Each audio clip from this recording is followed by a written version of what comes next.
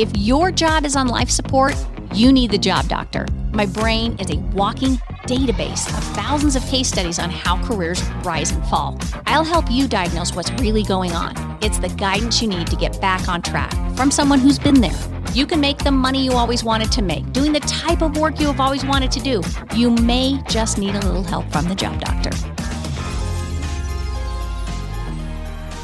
Welcome, everybody. The Job Doctor is in today, and today we have a call, it looks like, from Joshua. Joshua, welcome to the show, and I'd love to hear what's happening in your work world. Hi, Tessa. Thanks for having me. I'm Josh. I've been a software engineer, front-end developer for going on a decade now.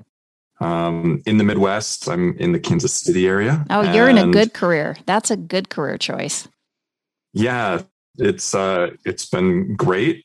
And as things are getting to that decade mark, I'm sort of looking to make the leap to the next step in my career, trying to break into leadership, break into management, looking at how I can have that next level of influence within how the teams that I'm participating in are run.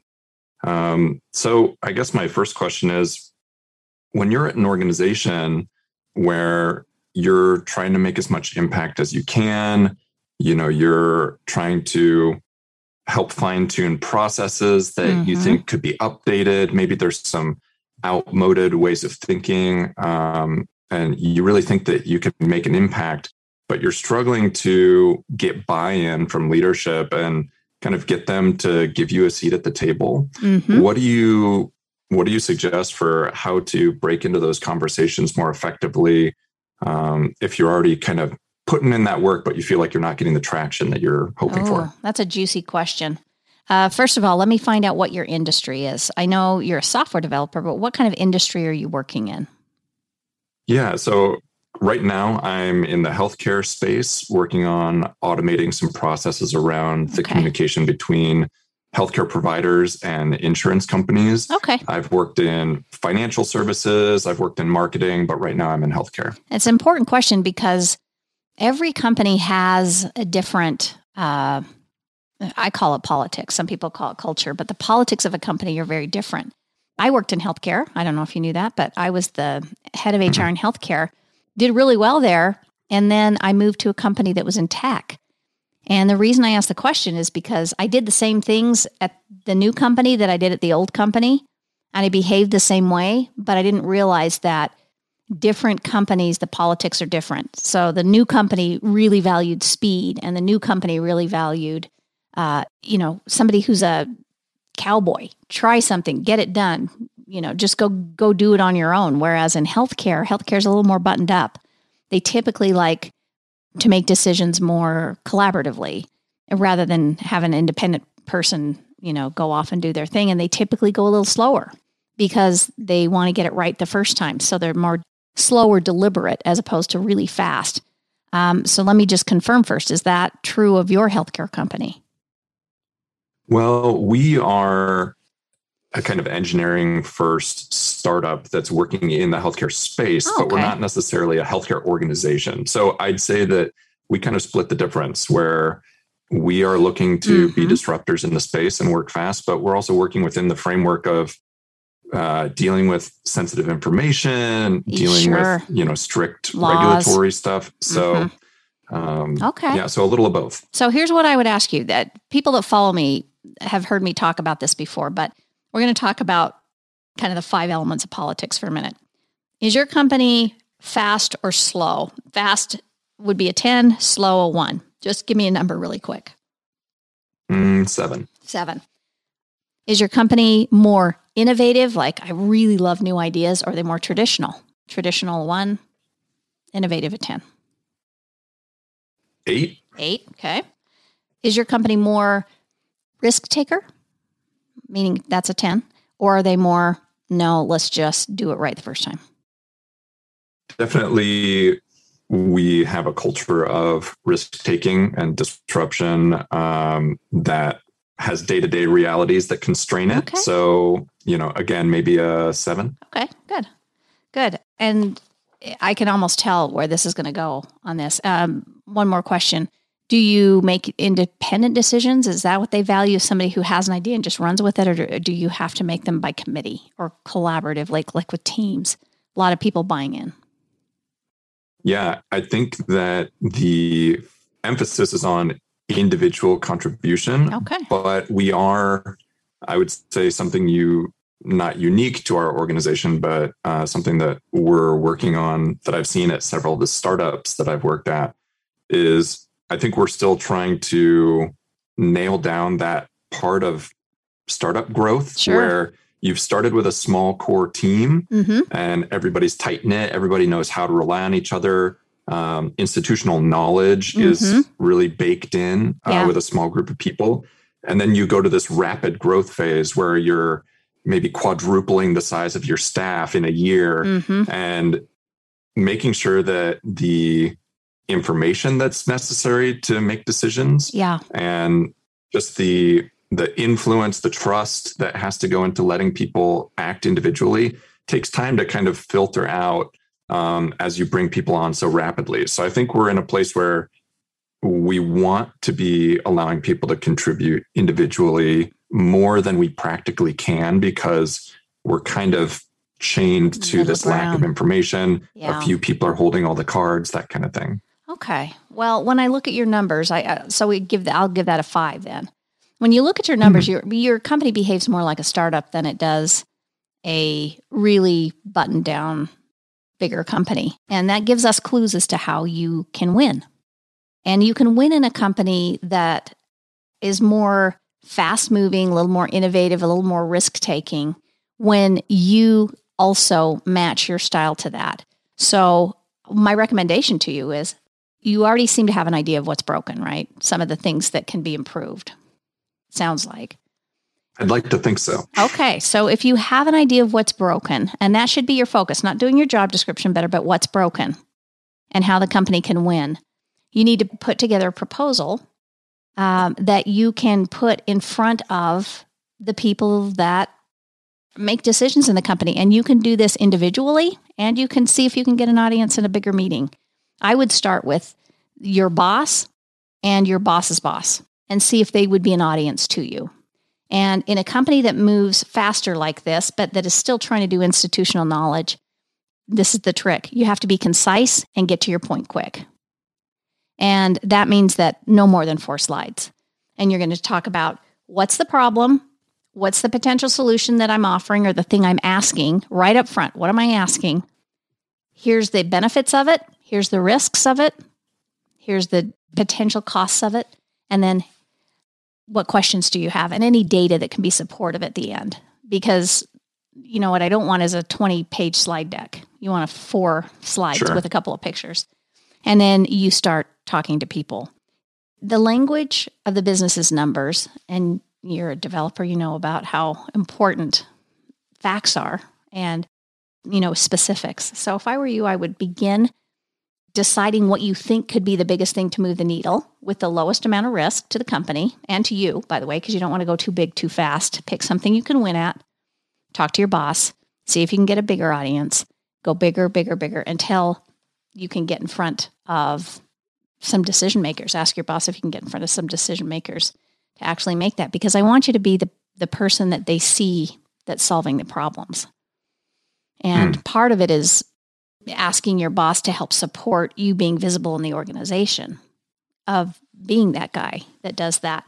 So that's one thing that can really help you. Have you tried that before? I have. One thing that I've run into is that if I'm trying to leverage that type of effort in order to expand my sphere of influence or demonstrate that I'm ready for a different kind of responsibility. Right. Those types of tasks require some upfront buy-in. Right. Like you sort of need a certain amount of authority to tackle some of those problems. Right. And so that's where I've gotten stuck sometimes, is getting buy-in to do the thing that will move the needle. Do you have any tips around that? Yeah. I mean, anytime you have an idea of something that needs to be fixed, you grease the skids. You got to grease the skids with your executives, and you do it privately, I found. I never go into a meeting thinking I have something brilliant to say or I'm going to talk people into my idea. You always go into those meetings having already had the conversations behind closed doors with the individuals that are the influencers. And my advice is understand what their biggest problem is. Understand from their perspective how this could help them. It's like doing a big homework assignment and just understanding from their point of view, because what you're trying to do is convey from their point of view, their pain point, how it can be fixed. So go into everything trying to be the greatest expert on their pain point in those individual meetings. That'll help a lot. I think a lot of people make the mistake of going in and thinking just because they have a good idea, somehow they're going to be viewed as being brilliant and it's going to work great, and it doesn't. Not until you go into it understanding what they want and really, really digging deep will you have any ability to move the needle. And it's going to be different for every person that you meet with. Yeah, that's helpful. So as a follow-up to that, kind of related, there's this notion that in order to move up the ladder into roles that have more authority, a little more influence, the typical chain is sort of vertical, where it's like, I'm an individual contributor, I become a stronger individual contributor, I become a stronger individual contributor. And eventually that translates into, hey, we value you enough that we're going to give you some authority or a leadership responsibility. We're going to make you a team lead. We're going to make you a supervisor. And what I've run into is I've discovered that my leadership and executive skills outweigh my individual contributor skills. And so if somebody's in this position where they're recognizing, these are two different skill sets. They are. And they don't necessarily overlap. Sometimes they're mutually exclusive. And I'm trying to convince people that, hey, I know that I haven't become a senior engineer and then a lead engineer and then a team lead. And that could take 10 years. I would have to bust my hump to, become a stronger and stronger individual contributor just to switch gears later. Is there a way to, without seeming like I'm trying to cut in line or incur negative sentiment, make that case that, hey, I think I've got some value add to the organization in another area, and I would really like to try that out. Like I said, these are kind of areas where you're asking for authority and there has to be some buy-in up front. So yeah, do you have ideas on how I can make that case, how I can demonstrate those abilities without having to go back to school or get a different cert or that type of thing, just within the organization itself? Yeah. Here's what's interesting about career growth and career paths and everything. Your leaders are not spending nearly as much time as you think they are thinking about you.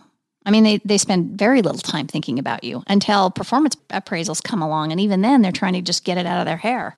So if you really want to grow and you really want to move, the degree to which you can define the steps you want in the career, the job you want, the skill you want to develop, and how to actually get it in your organization, which isn't that hard. I mean, you just look around. You look around. Where's the problems? Who are the people I want to work with? And you actually write the script. It sounds horrible, but you write the script for your manager. This is what I would like to do. This is how I would like to grow. Here's an opportunity over here I see that maybe we could put me in that would fit the bill. Would you be supportive of that, or do you have some other ideas? When you write the script for your manager, they will more than likely part the water for you and make sure that you get where you need to go. But when you ask them to help you grow, period, they're lost. They're a little lost on how to do it because very few companies have really clear pathways for their employees to do it. So my advice is figure out where you want to go, make it known, talk to people, write the script. That really is truly how people can accelerate their growth plan. I would never wait for a company to figure out for me what I'm good at and then wait for them to put me in that role. It just won't happen. You'll wait a long time, as you're probably finding. Yeah, absolutely. Do you find that there are certain markers of organizations that we can look for that indicate that this is an organization that is actively, interested in developing their people. They want everybody to be maximizing their potential in a role that's a good fit for them. Is that kind of a unicorn thing to be looking for, or is that a reasonable thing to be looking for, that there are specific markers we can watch out for? Well, your best marker is a company that has people dedicated to training in human resources. If a company has funded training and there's a fairly robust team, that's a pretty good idea that the company thinks about training a lot, because training is usually the first thing cut in HR. So that would be one indicator. Asking about career paths and having them show you career paths, that would be a good indicator that there's something there. Or having more than just a performance appraisal, annual performance appraisal. If you ask them, how do you grow your people? I would say 8 out of 10 companies are going to say, yeah, we really like to promote from within and help our people build skills. And it means absolutely nothing, right? It's kind of like saying, come work for us, we're amazing. It's just like, there's no proof point there. But when you start to ask, are there dollars attached to me doing some learning and development on my own outside of the company, that's a good indication. The company says, yeah, if you have a class that you want to take and you can tie it to how it can help the company, that's a good indication that they have it.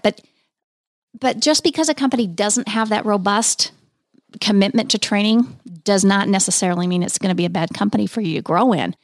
All that means to me, that's just, I'm a fisherman. And when I fish, a no trespassing sign to me means proceed with caution. I'm going to make that announcement. I'm a terrible rule breaker. And when you go into a company that doesn't necessarily have a robust plan, or it says no training plan, proceed with caution. All it means is that you're going to have the burden on you to try and write the script. And actually, it's a great opportunity because so few people will do that. People will leave before they'll do that. And so if you have the wherewithal to actually put together, here's what I'd like, here's how I'd like to be developed, here's where I'd like to grow. Hey, can I sit down on this executive meeting to see how you run meetings? I'd really like to present something and learn, the art of proposals. Wow, I'd really like to help head up that cross-functional team. I'd really like to help the CEO put together the lunch and learn for the employees. You can create this environment of learning and growth for yourself. The smartest guy I ever knew was called Cubicle. I called him Cubicle Guy. He sat next to me in a cubicle, and he was just like a normal dude. And then one day I'm walking past one of the executives' offices, and he's sitting in there talking to the executive. I'm like, hey, that's weird. I wonder if he knows him. Then I start seeing him at lunch with different people, like from different departments. And then one day I walk past the CEO's office, and there's all the executives, and Cubicle Guy is actually drawing something on a whiteboard. I'm like, what is going on? Is this like a secret shopper or something that's, come in and spying on the company? Truth is, he was just curious. He was naturally curious. He wanted to see what the problems were. He dug into the company financials. He listened to the quarterly reports, and he became a curator of knowledge. And he actually became a VP after being just Cubicle Guy. And so what I'm saying is you could be Cubicle Guy that becomes a VP simply by asking questions, being curious, and writing the script. Yeah, that's really useful. I think it's shifting my understanding a little bit, looking back on efforts that I've made in the past, in that vein, right, where I feel like to a certain extent I've been Cubicle Guy. Like, I'm going and talking to the execs on change management initiatives. I'm volunteering for participating in different groups where we're talking about how to improve things in the organization. I'm chasing down executives to ask them to have lunch with me once a week and sort of mentor me and that type of thing. And somehow it just hasn't translated. And I've reached a place where across several organizations, I've been putting in what feels like all this footwork, trying to be visible, trying to do what I think of as what the organization wants from like an engaged, person. Right. And I think the difference that I'm hearing in what you're describing is taking it from a level of trying to convince them to let me do something and getting buy-in. Yeah. And just sort of being there and participating and going from kind of a stance of trying to get permission to just starting to do things and then waiting for them to recognize it or finding ways to draw attention to it. Bingo. It's a reframe. It's exactly what you said. It's a reframe. What you're doing and what you're describing is you're halfway there, which is fantastic. You're inserting yourself. You're adding ideas. You're asking, help me learn, mentor me. What can you? But if you just make the slightest change, and that change is behaving as though you have a right to be there and the right to have a voice. And my guess is that you're coming short on the asks. The asks need to be, if this is a problem and you tell them about the problem, don't just leave it in their hands and go, "Good, I gave them the information. I hope they do something with it." The next part of you being deserving of being there is saying, "I'd really like to tackle that. Would you mind if I take that?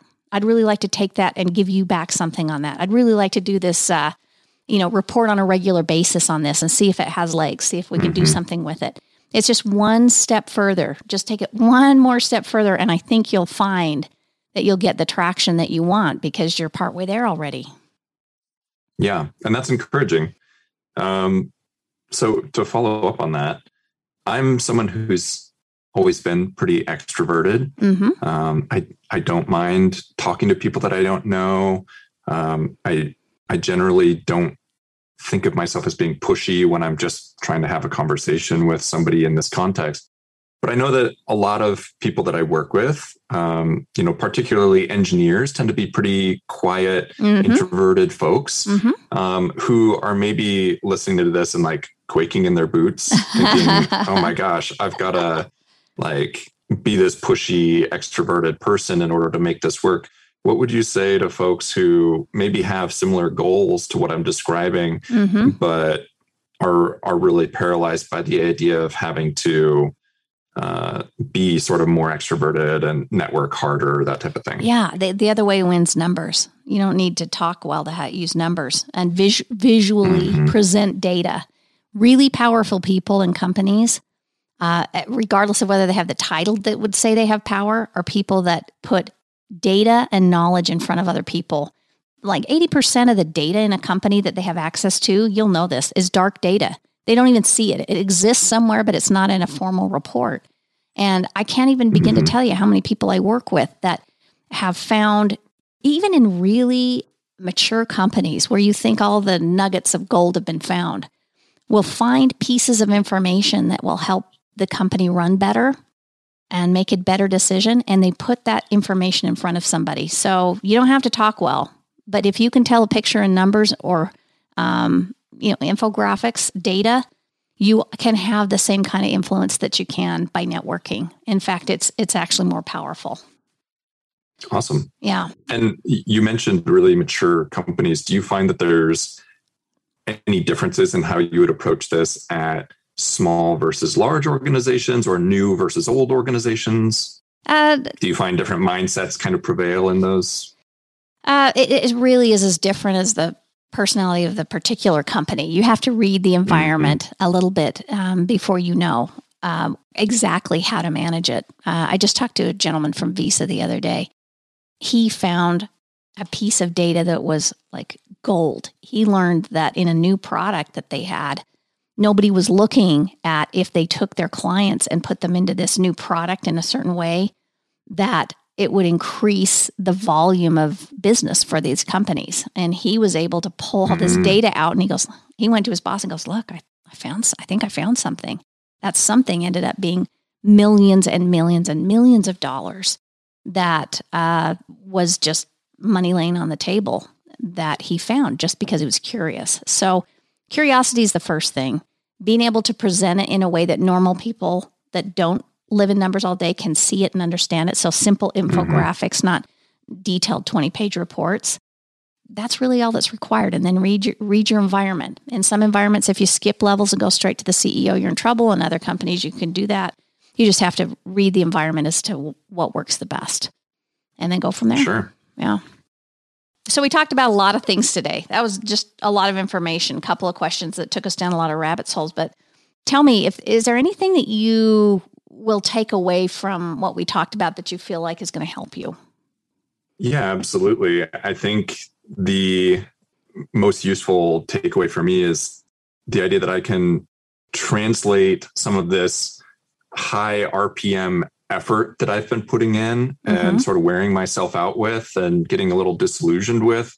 I can translate that into more torque in a sense. Right. By being a little smarter about making the things that I'm seeing concrete, making it more precise when it comes to trying to tie it to a specific thing that I'm trying to achieve instead of just asking for a general wish list or, help in a vague sense, and really trying to leverage more concrete data that is tied to a business need or the need of a key stakeholder in the organization, so that I'm not just trying to impress them with my savvy or my drive. Right. And I'm actually solving a concrete specific problem, and then they can appreciate that and extrapolate from that.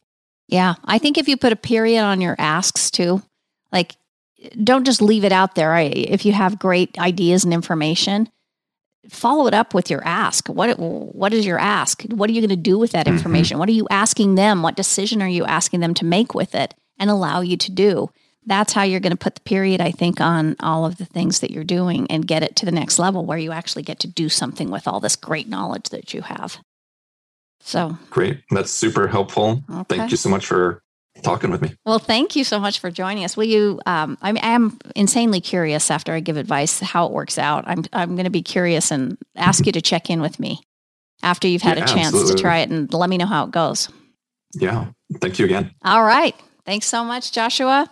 We'll see you later. If you like my podcast, you will absolutely love my book. It's called The Unspoken Truths for Career Success: Navigating Pay, Promotions, and Power at Work. I wrote it because I could see that people didn't understand why some people got ahead and some people's career stayed stagnant. So if you're interested in building a more frictionless career path for yourself and having a better experience with work, this is a book that you need to have. It's called The Unspoken Truths for Career Success. You can buy it at Amazon, Barnes & Noble, or go to my website at thejobdoctor.com.